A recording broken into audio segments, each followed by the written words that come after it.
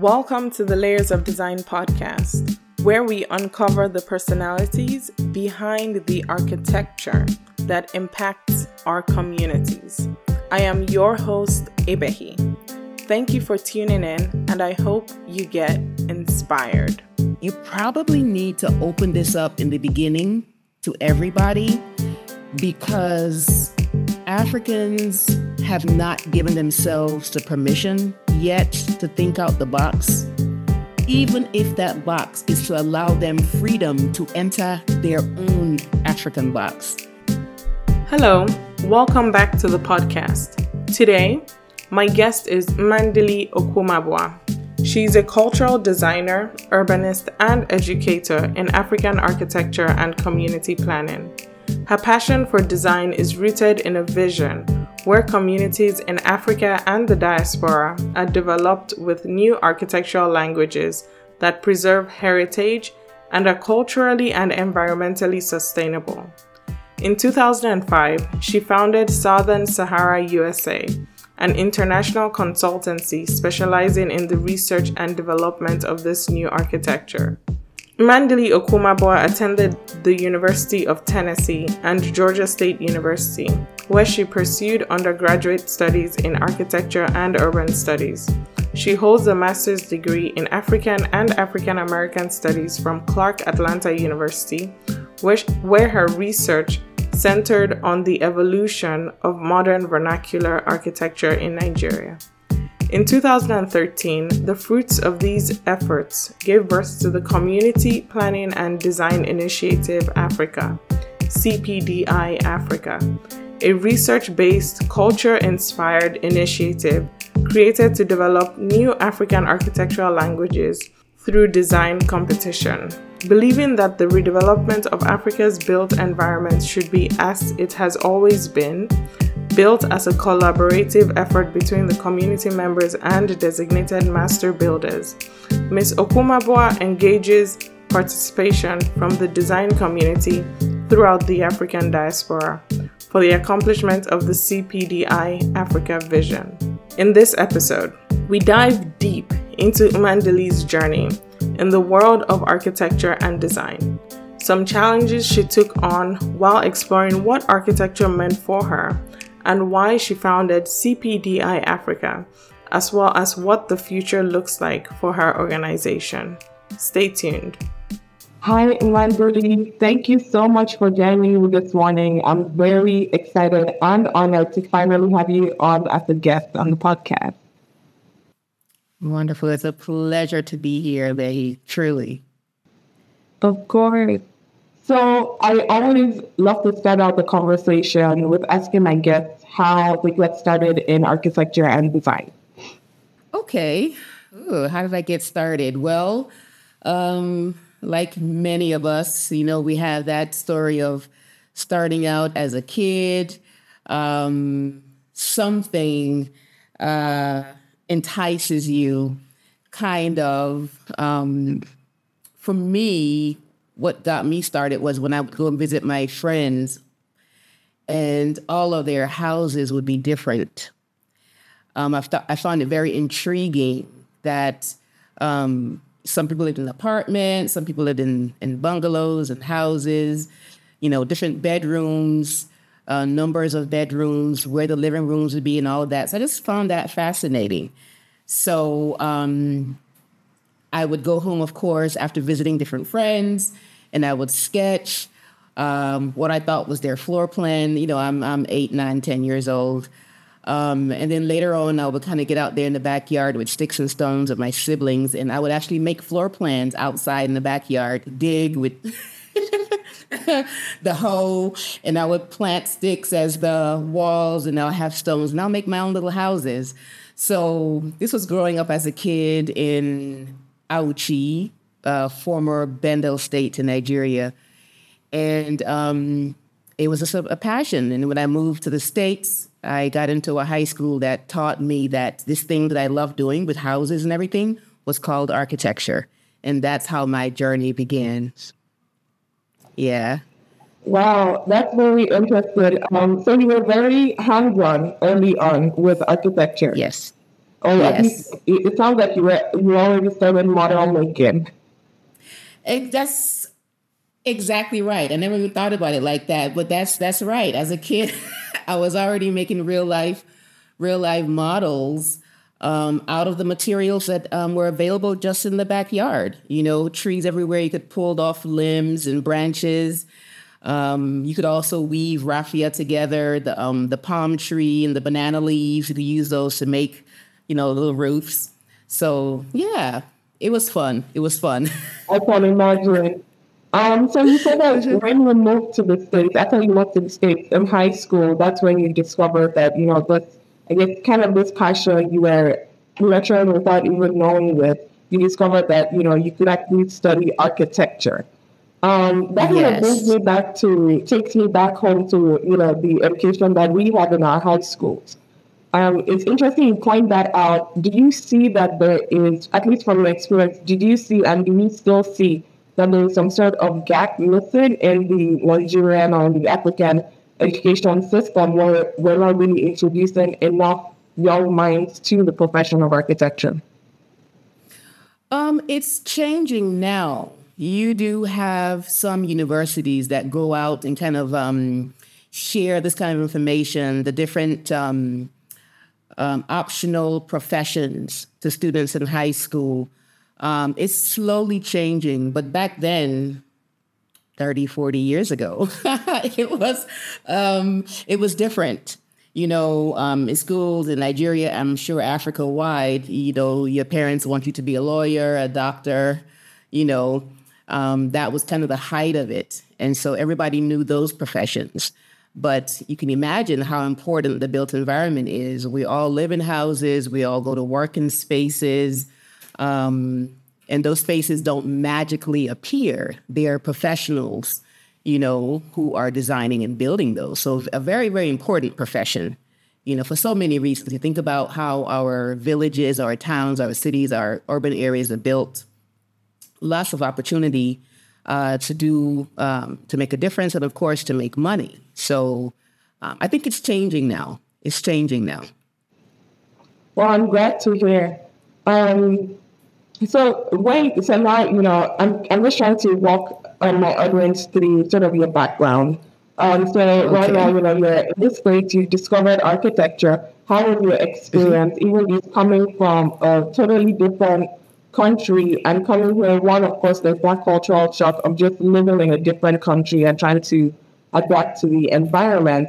But then there's also Yes. the schooling system that you kind of have to adapt to, especially diving into this profession that you didn't really know much about. So how does that whole journey, and I guess how come and why did you stick with architecture? Oh, wow. Okay, it's going to be an exciting conclusion. Okay, so I get to the States, I'm 13 or 14, so I had done up to third year in Nigeria, Federal Government Girls College in Benin. So I land in Memphis, Tennessee, which is my mom's village in America. My mom is African American, my dad is Nigerian. So I land in Memphis, Tennessee. It just so happens that Central High School offers architecture. And that was rare then. It still is a little rare. But I had a chance to do a double major in architecture and German, of all things. But I do speak a little German still today. So my teacher, my teacher then, he would see me drawing. He says, okay, this thing that you love doing is called architecture. Do you want to major in this? I said, sure. So I did 3 years of drafting in high school. Of course, I enjoyed it. Then I applied to university, and I got into the School of Architecture at the University of Tennessee in Knoxville. And I just have to tell you, I had the time of my life. I loved it. I have a favorite professor, still remember his name, Professor French. He said I reminded him of himself when he was young. Okay, great. But those days, you would have so few girls or ladies in school, kind of in the profession. It was 3 of us in my class, myself, Allison Hooks, who became my best friend, and another young lady. And everybody else in class, there were guys, of course, European Americans. And a lot of these guys came from families where there were a lot of architects. So they already came with the language, they came with their T-squares and protractors. They already kind of knew what to do. But people like me and my girlfriends, we were just like, coming from an African-American community, that was so rare. Nobody really knew a lot about architecture. But anyway, it didn't take us long to catch up and just loved it. But then I moved from Knoxville, Tennessee, which is a college town, to Atlanta, Georgia in year 2. And talk about a culture shock. Knoxville is a college town, predominantly white. And then you move to Atlanta, which is Black Mecca, right? Those days. And it was just an amazing experience. I'm now kind of remembering that I'm Black, I'm Nigerian, I'm African, kind of got into the whole activism scene. And at the same time, while in the school in Georgia, I joined NOMA, the National Organization of Minority Architects Student Chapter, and went on a conference in DC. And that's where I met Professor Hughes, who is my current mentor, one of my 2 main mentors. And he was talking about Afrocentric architecture. He was doing this lecture during the conference. And that's where everything really changed for me. It was just a pivotal experience in my academic journey. It's led me, of course, to where I am today. But he was talking about architecture by Africans, of Black people.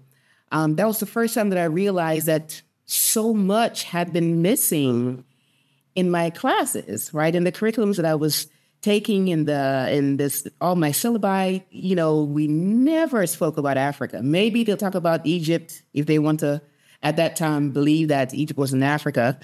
The pyramids. But once you left that, you never came back to the continent. You never talked about Black architects. And so I just became really proud all of a sudden. And I rushed back to school and I said, oh my gosh, that's right. I'm from Nigeria. I'm Igbo. In my next design project, I'm going to channel some of those aesthetics and cultural elements and all of that into my project. And I did. I had a great time doing it. But then when I was presenting it in jury, my professor let me know I had, as we say in Nigeria, I had misroad that, it's just not possible. Black people don't have architecture. African cultures have not modernized their design languages, that it was other cultures who had done this. So what my classmates were doing made sense, but what I was trying to propose had not been proven. It wasn't valid. And that kind of really deflated me. You can imagine, a young design student excited to be an architect one day, now realizing that architecture was about culture and so many other things, region, location, materials, weather, spirituality, all those things that are unique to space. And so, of course, everybody would have an architectural language, of course, including Africans, right? So to be told that that wasn't possible for our people was really heartbreaking. So I felt the profession wasn't for me. So I left in 3rd year and finished in urban planning. Big picture, yeah. I still got to be creative. I got to learn all about all the allied professions, landscape and construction and real estate, interior design. I got to learn about everything, urban planning, urban design.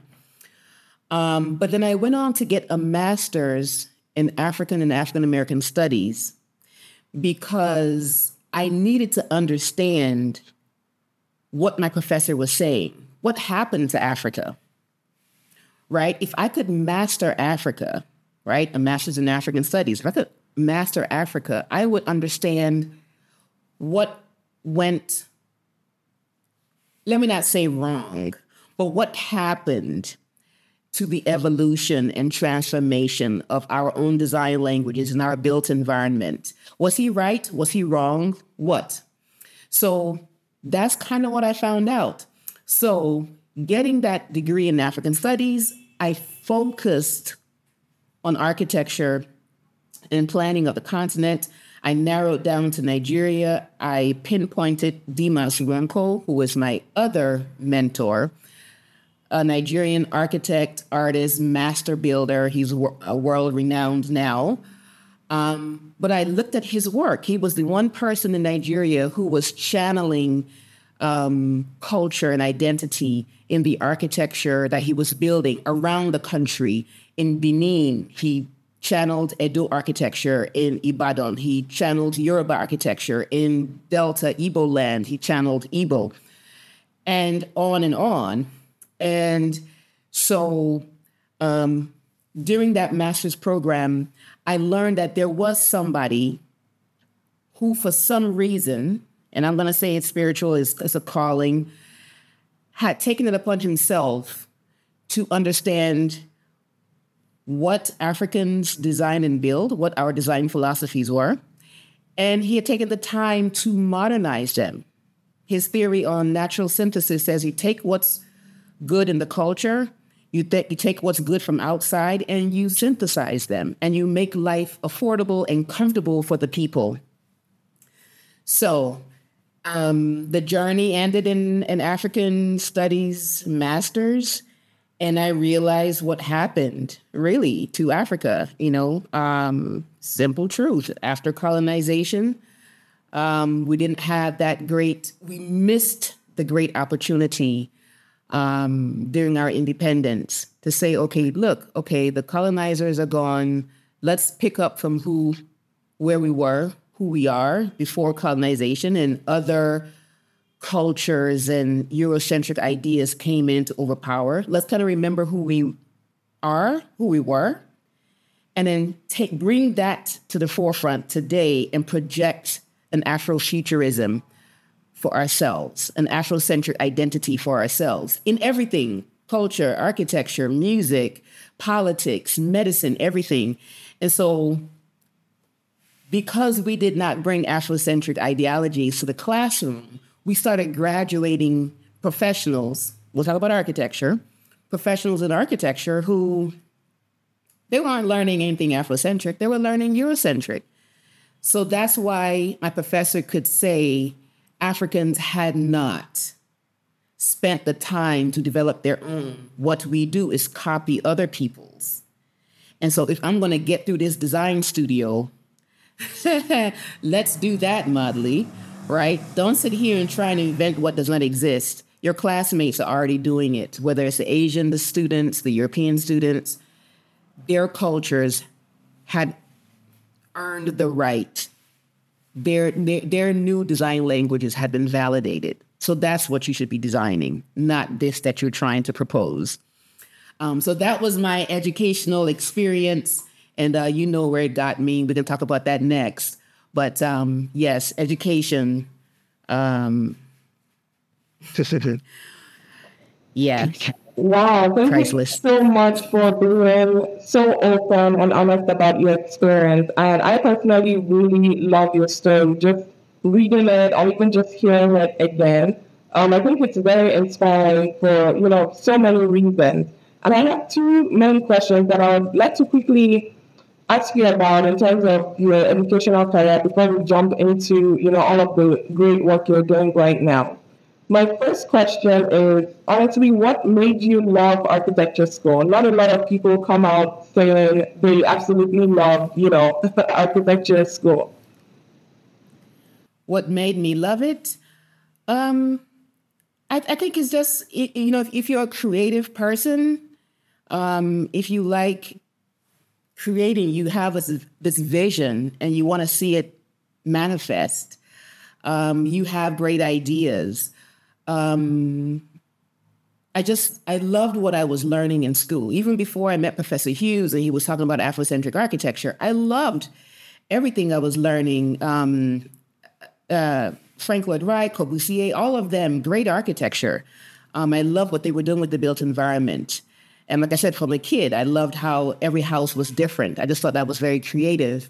So that was my love for it. And then, of course, it just took on another level when I realized that if I were to now represent African identity and culture and heritage preservation in that, it would be even more amazing. and it would speak so much more to me and my community, both on the continent and in the diaspora. So, so in terms of your professor, the professor that kind of tried that made you aware that African architecture was not yet in quote modernized. A lot of people will take that kind of advice, and decide to just leave the profession. But it's really admirable what you did. You went a step further to really find out why. It's almost like he gave you a question to go find the answer to. And of course, you were successful with that. And then you came back and you found a way to just sort of pick yourself back up and inspire as well as teach other people, so that narrative is not being told over and over again. But thinking back as a young student, you were just really excited that finally your culture can be represented in something that you love so much. How would you have prepared, or how do you think would have been a better way for your professor to express, just to express that, and with that question again, or propose that prompt without discouraging you? Oh, wow. He could have done so much. Like I said, I had this professor back when I was at UT Knoxville. He said I reminded him of himself when he was young. Maybe I was taking a lot of risks and challenges, and he liked that. And he found a way to encourage and to help me along the way so I could solve the problems that I was creating for myself, right? But somehow the School of Architecture, and I don't think it's changed a lot. It hasn't changed in Africa. I've been to jury sessions where kids just fall out on the floor. They cry. They run out the rooms because the professors are so hard on them. So that's one thing I know for sure, is that the approach in design school, especially in jury, that the professors find better ways to critique their students and to encourage them. Push them a little further, but don't have them so heartbroken that they leave the program. A lot of students actually drop out of school, drop out of architecture school. My father told me at that time, Madly, do not leave. Whatever he tells you, say yes. And then when you graduate, you can try and prove him wrong or try and find out what he was talking about. But just go along so you can graduate and become an architect. I couldn't do that then, but that was my personality. Sometimes I wonder if I had stayed in the program and kind of allowed him to have me kind of walk the regular straight and narrow, that I would have just fallen into the regular architecture and never would have thought about Afrocentric. And then CPD Africa would never have been born, right? And the movement that is so powerful today would not exist. It's almost as if I had to come out of the profession to have the freedom to be me, right? And so now, I teach in several universities in the US. I teach African architecture. Black Lives Matter and wanting to decolonize the curriculums is becoming slightly popular. So now we're starting to hear these voices, and students now have that opportunity to get their voices heard and get some kind of support, unlike before. So yeah. We also need professors that are more exposed themselves. Right. Definitely. Yeah. Wow, that's just, I think you're saying, like, with every single thing that you just said, and even just, I really love that you took that as a challenge. You left the profession, but you still found ways to help and give back to the profession, because, yes. And that's something I think in architecture is not normalized enough. Like you mentioned, mm-hmm. That straight and narrow path. A lot of professors, a lot of professors in architecture school, it's always that straight and narrow path, which there is nothing wrong with. But once you get out of school, you kind of realize that architecture is so much, it's so broad, that you can really find ways to be involved in the profession without becoming like, the standard architect that we know of today. Yes. So I think that Yes. it's also a beautiful journey, that you've been through and still discovered yourself through everything. Yes. It's been quite colorful. Only for the strong or the very stubborn, and I know I'm stubborn. I take everything on as a challenge. So when I left my Professor Hughes lecture that day in 1994, and I heard him saying all these amazing things about Africa, I said, well, what am I going to do about this? With all this knowledge I've gained, what am I going to do with it? So I challenge myself to use it, not just to listen and think, oh, great historical story. No.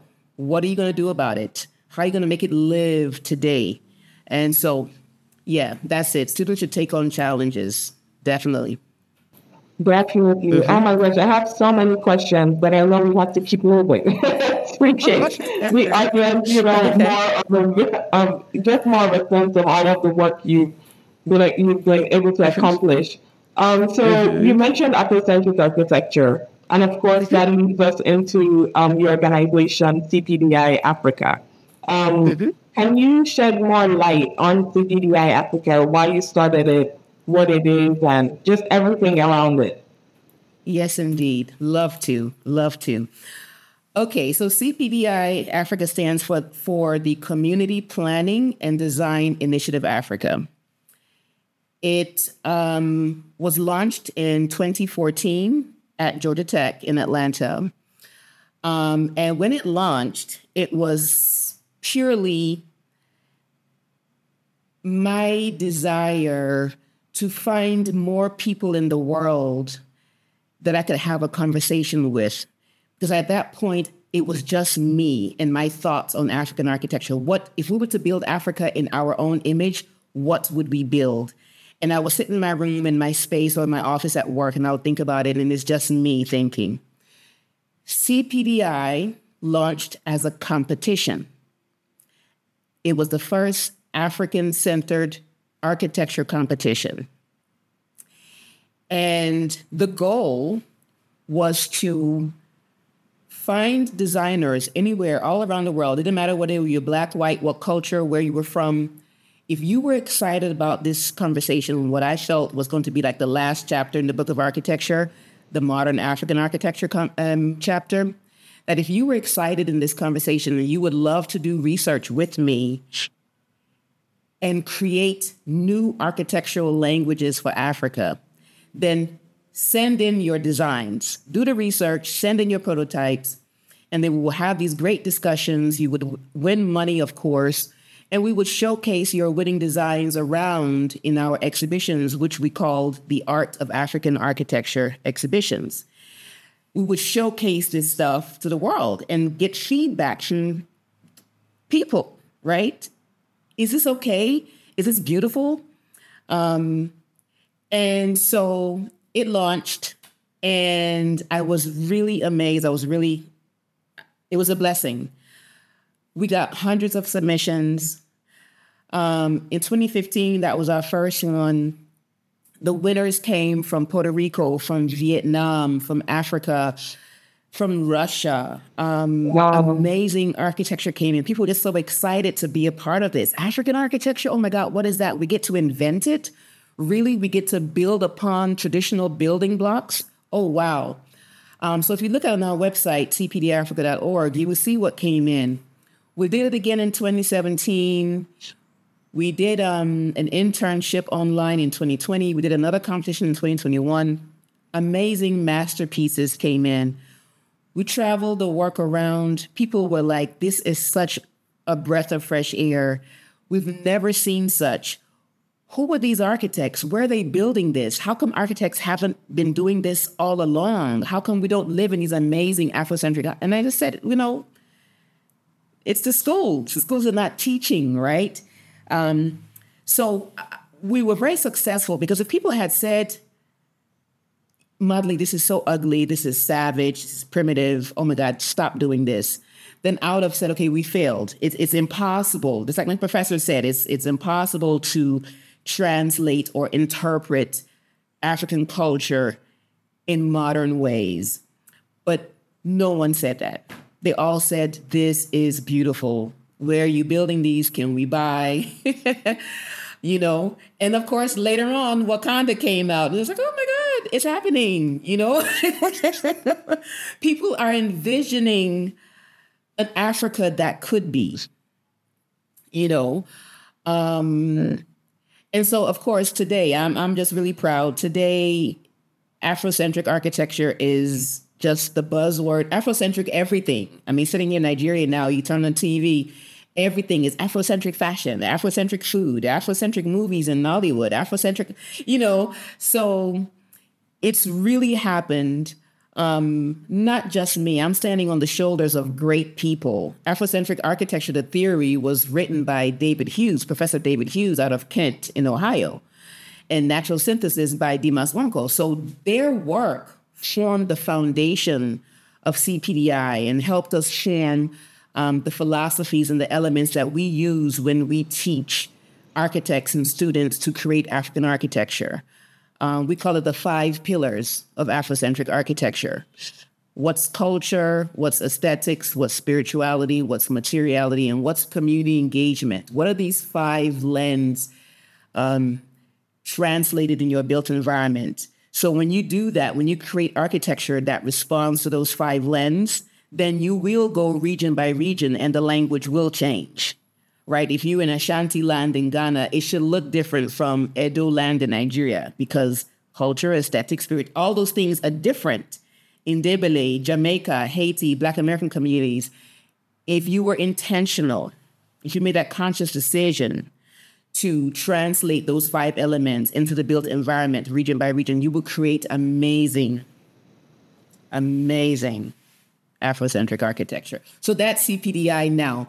The competitions grew into school, our global studio. People can go onto our website, download our on-demand courses. They can come to excursions. They can do internships. We travel around Nigeria. We're trying to do more around the continent. Yeah, so you really get to immerse yourself and create and be as as creative as you want to be with us. Yeah. First of all, I definitely need to go on and go for an internship. Fantastic.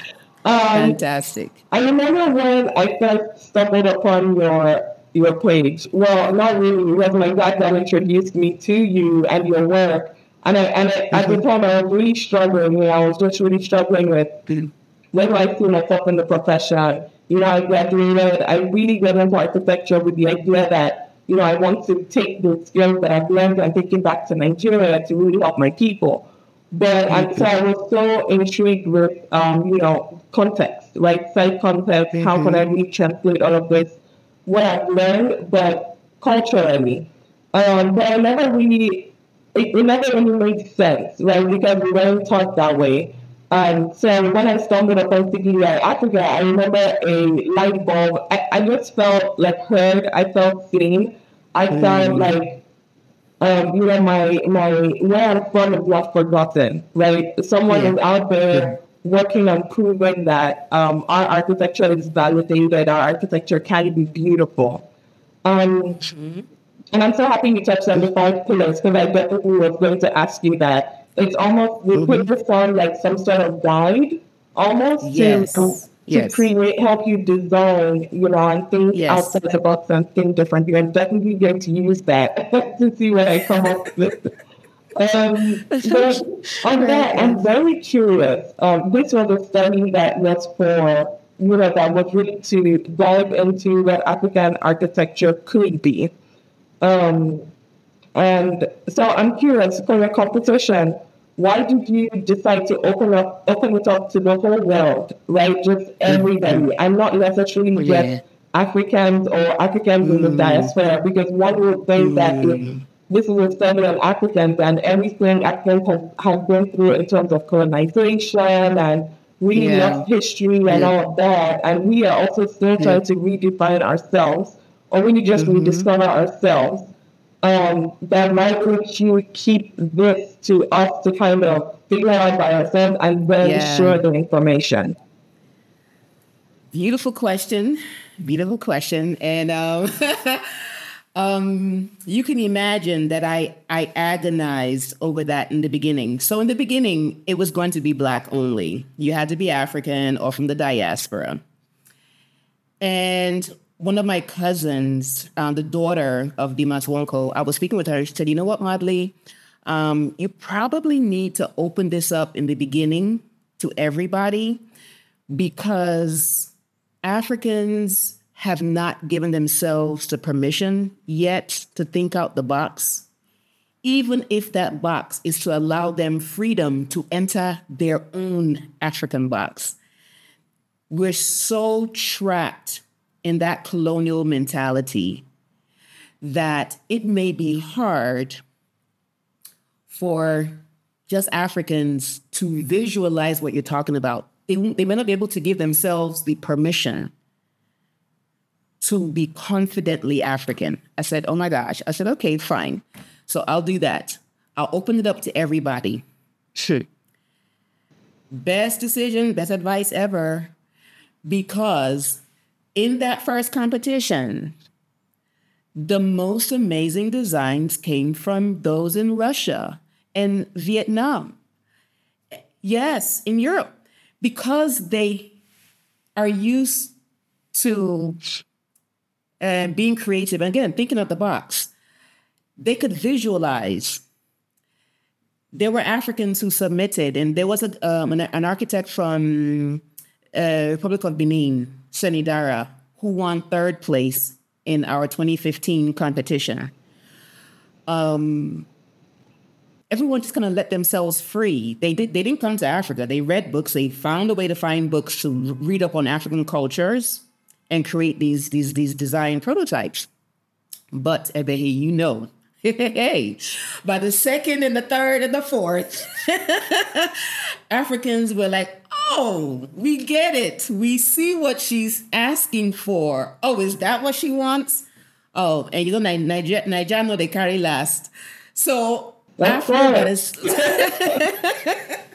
by the next competitions, oh my God, Africans had taken over. And that's because they just needed to be given the permission, the encouragement. Somebody wants to see you, to see who you truly are.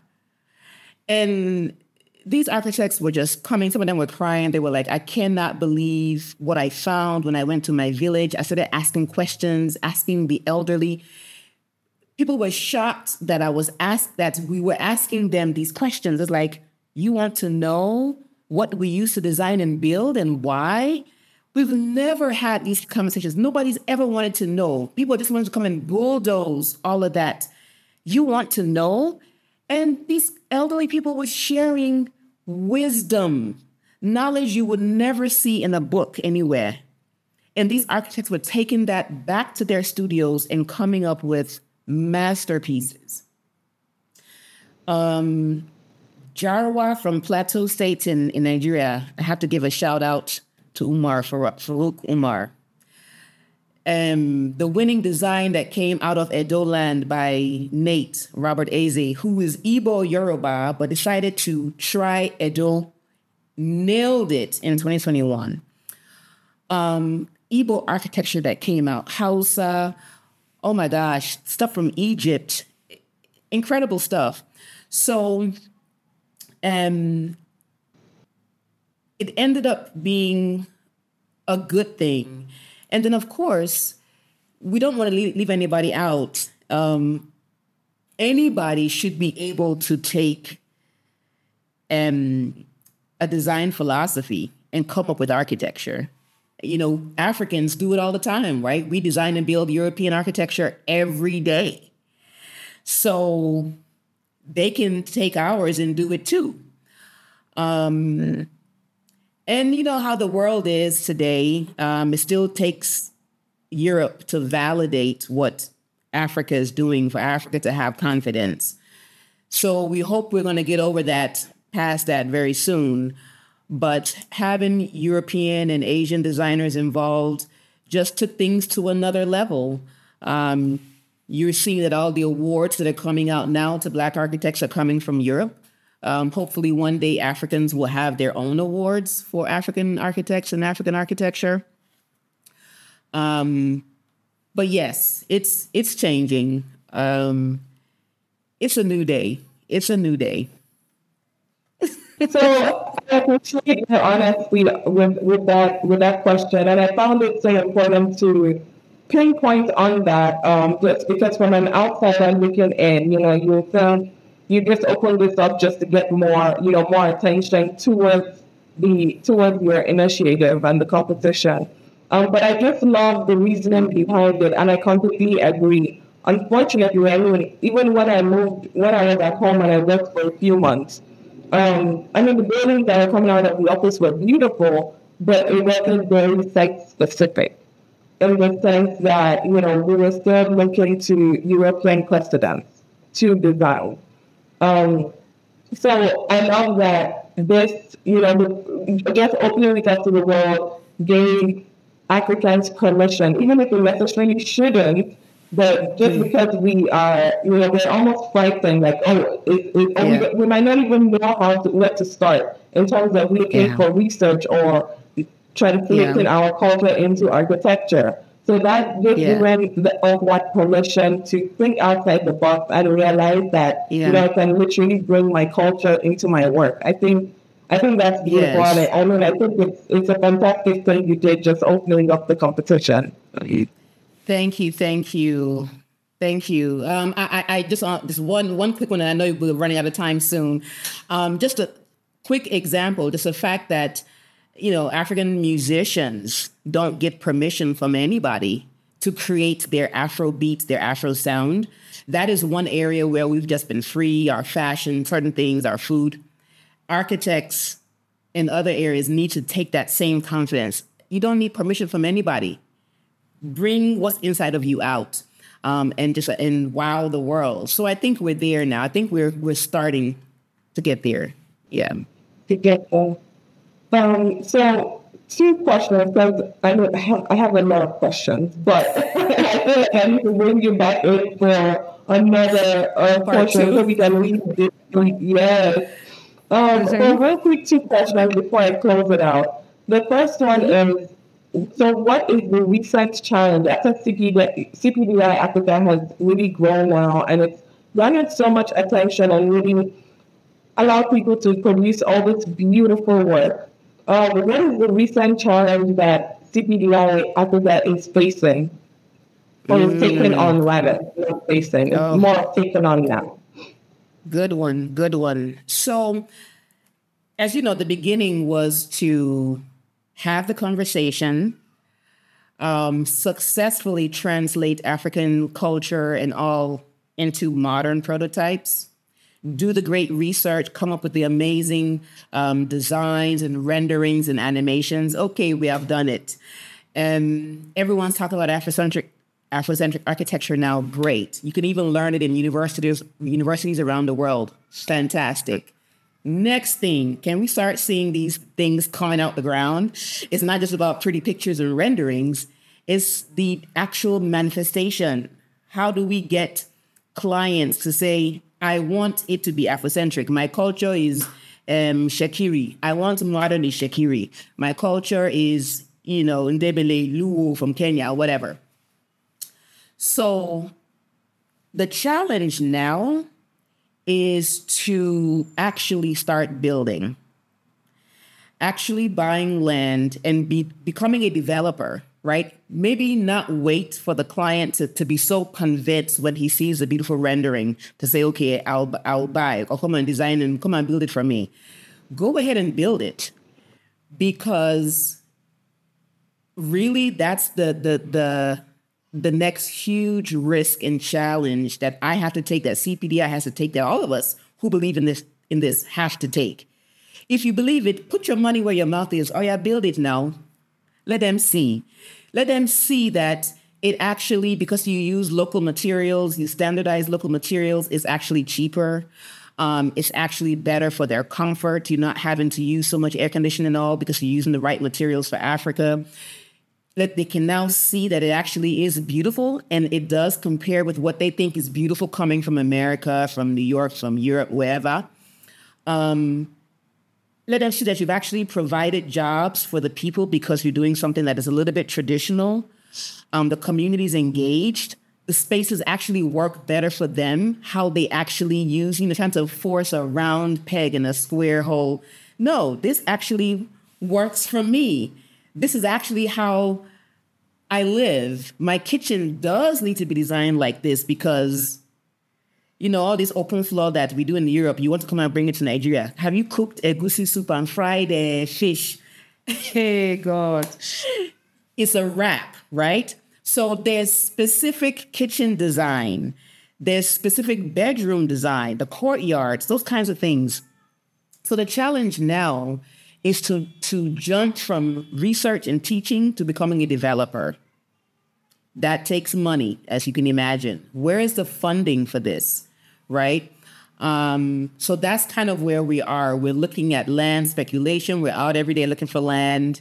What you're going to see next is some CPDI buildings coming out the ground. We have a few, but we want to do some that we're going to be really, really proud of because we have the freedom to be really creative. In Nigeria, it's a little difficult. Nigeria, to get legitimate land is a challenge. So we've gone down that road before, spending a lot of money on land, and you think you're buying land is all fake. Oh my God. Yeah. So, yeah. So, been there, done that, trying to do it right the next time.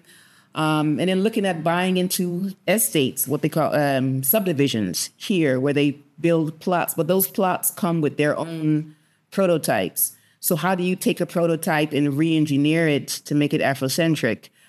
So you can go ahead and build in a safe place and somebody can actually buy.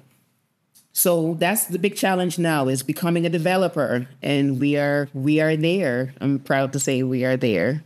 That's amazing. I'm so excited for the next step in CPDI African's journey. And I personally can't wait to do it. I really hope to be a part of it. You will. So my final question for you is, from your experience both professionally and your educational experience, what advice you can leave us with one or two advices that you give an aspiring global architect, someone that right now might be down and just feel like architecture is not for me, they don't see themselves out there in the world of architecture, or someone that might have even got a very discouraging comment from a professor. What is that one? What are two tips that you would give global architects? Believe in yourself. Believe in yourself. Understand that it's not really just about you becoming a star architect. That architecture was part of everyday culture for everybody in the world, not just Africans. But architecture was part of the culture. Every child, little kids, men, women, the elderly, everybody knew how to get together on the time when it's time to build a house for somebody. And they would get those materials. Everybody knew who was going to weave the thatch, who was going to make the clay bricks, who was going to dig the foundation, who was going to do all the mill work, who was going to do the aesthetics. Everybody knew these things, community by community. Architecture was part of our culture. That's why nobody had to go to school for it. Nobody had to go look for loans to get money to build it, because it was community. We all designed and built together. We were solving our problems. We were taking care of the needs that we had in our community. If you put that back first in your mind, that what I'm getting into is to solve problems and to help people in the world to have affordable shelter or beautiful shelter or whatever, then you will take the focus off of you and know that this is community service. And you will go through it, and you will go and you will work in where you're making an impact in the lives of people. Architecture is not just for the wealthy. Architecture was supposed to be for everybody, right? So Whether you're doing design in the villages, what can somebody in the village afford? Think about that, right? So if you want to go to a village or a town or a city or some fancy metropolis, think about where you want to work, but then fit yourself into where you're solving a problem. It will make you feel very good and you will make money, right? So my advice, you said global architect, doesn't matter whether you're from Africa or not, but I will be speaking specifically to those in Africa and the diaspora, right? Because we're the ones who have so many issues in our built spaces and in the profession. Don't wait for people to give you contracts to go build up your own community. It's enough architects and builders of color. Sit down, have your meetings, figure out what you need to do to solve whatever problem. And do it. Create your own contracts. If you're a design student, when you graduate, stay in an apartment for 1 or 2 years, get your credit right, and then you go out there and you get a construction loan, and you design and build your own house. That's the beginning. Yeah. Don't even buy a house that's ready-made that a realtor is taking you out to go look at. No. Save your money, get a construction loan, be your own first client. Start from there, right? I don't care how small that house is, if it's a 2-bedroom bungalow or whatever it is. Start there. You know, even if it's a few friends come together and we build, like what they call in Nigeria, a block of flats or some townhomes. Build together. Start your career that way. Do it in your community. Do something like what Habitat for Humanity did. And that's the last thing I want to say. Habitat Humanity was founded on an African design philosophy. He was in the Congo in the 1940s on a missionary trip. He saw some people come together building a house for one of the local families. Light goes off. He comes back to Atlanta and starts Habitat. And what is Habitat? It's people coming together, donating their time, bringing materials, and they build 20 houses in 2 weeks for those who need, right? Habitat for Humanity, the billion-dollar corporation, is built off of an African concept. And you tell me with all the churches and mosques and everything, that we go to, that we can't sit down and do the same thing off of our own knowledge, which is why education is so important. How did Africans build their communities? We stopped because of colonization, slavery, so many things. Get that information back and build off of it. You will solve problems you're having today in your communities, right? So, Ebehi, that's it. Yeah. Thank you so much for that advice. And just thank you for this entire conversation. I personally learned a lot, and I'm so excited to really go back and dive deep into CPDI Africa. And I advise everyone listening to please take a look at CPDI Africa, the website. It's really, truly amazing work that has come out from there. And I want to thank you for not just being my guest today, but for all of the work you've done, just pushing through all of the noise and giving, young African architects like myself hope and just pride in architecture and in our culture again. So thank you so much for being with me today. You're welcome. A pleasure to share. Meeting you inspires and encourages me to continue, and I cannot wait to pass the baton on to you. But Ebehi, you're welcome. Join us. You're already a member. We're here, whether it's excursions, internships, lectures, more interviews. We're in it together now. So thank you so much. Well done. Well done. Thank you for listening. I hope you enjoyed the episode. Check out the show notes for links to information referenced. I would appreciate it if you could share this episode, subscribe, follow, leave a review, or do all of the above. I am also curious to know the guests or topics you would like me to put on my list. Thank you again.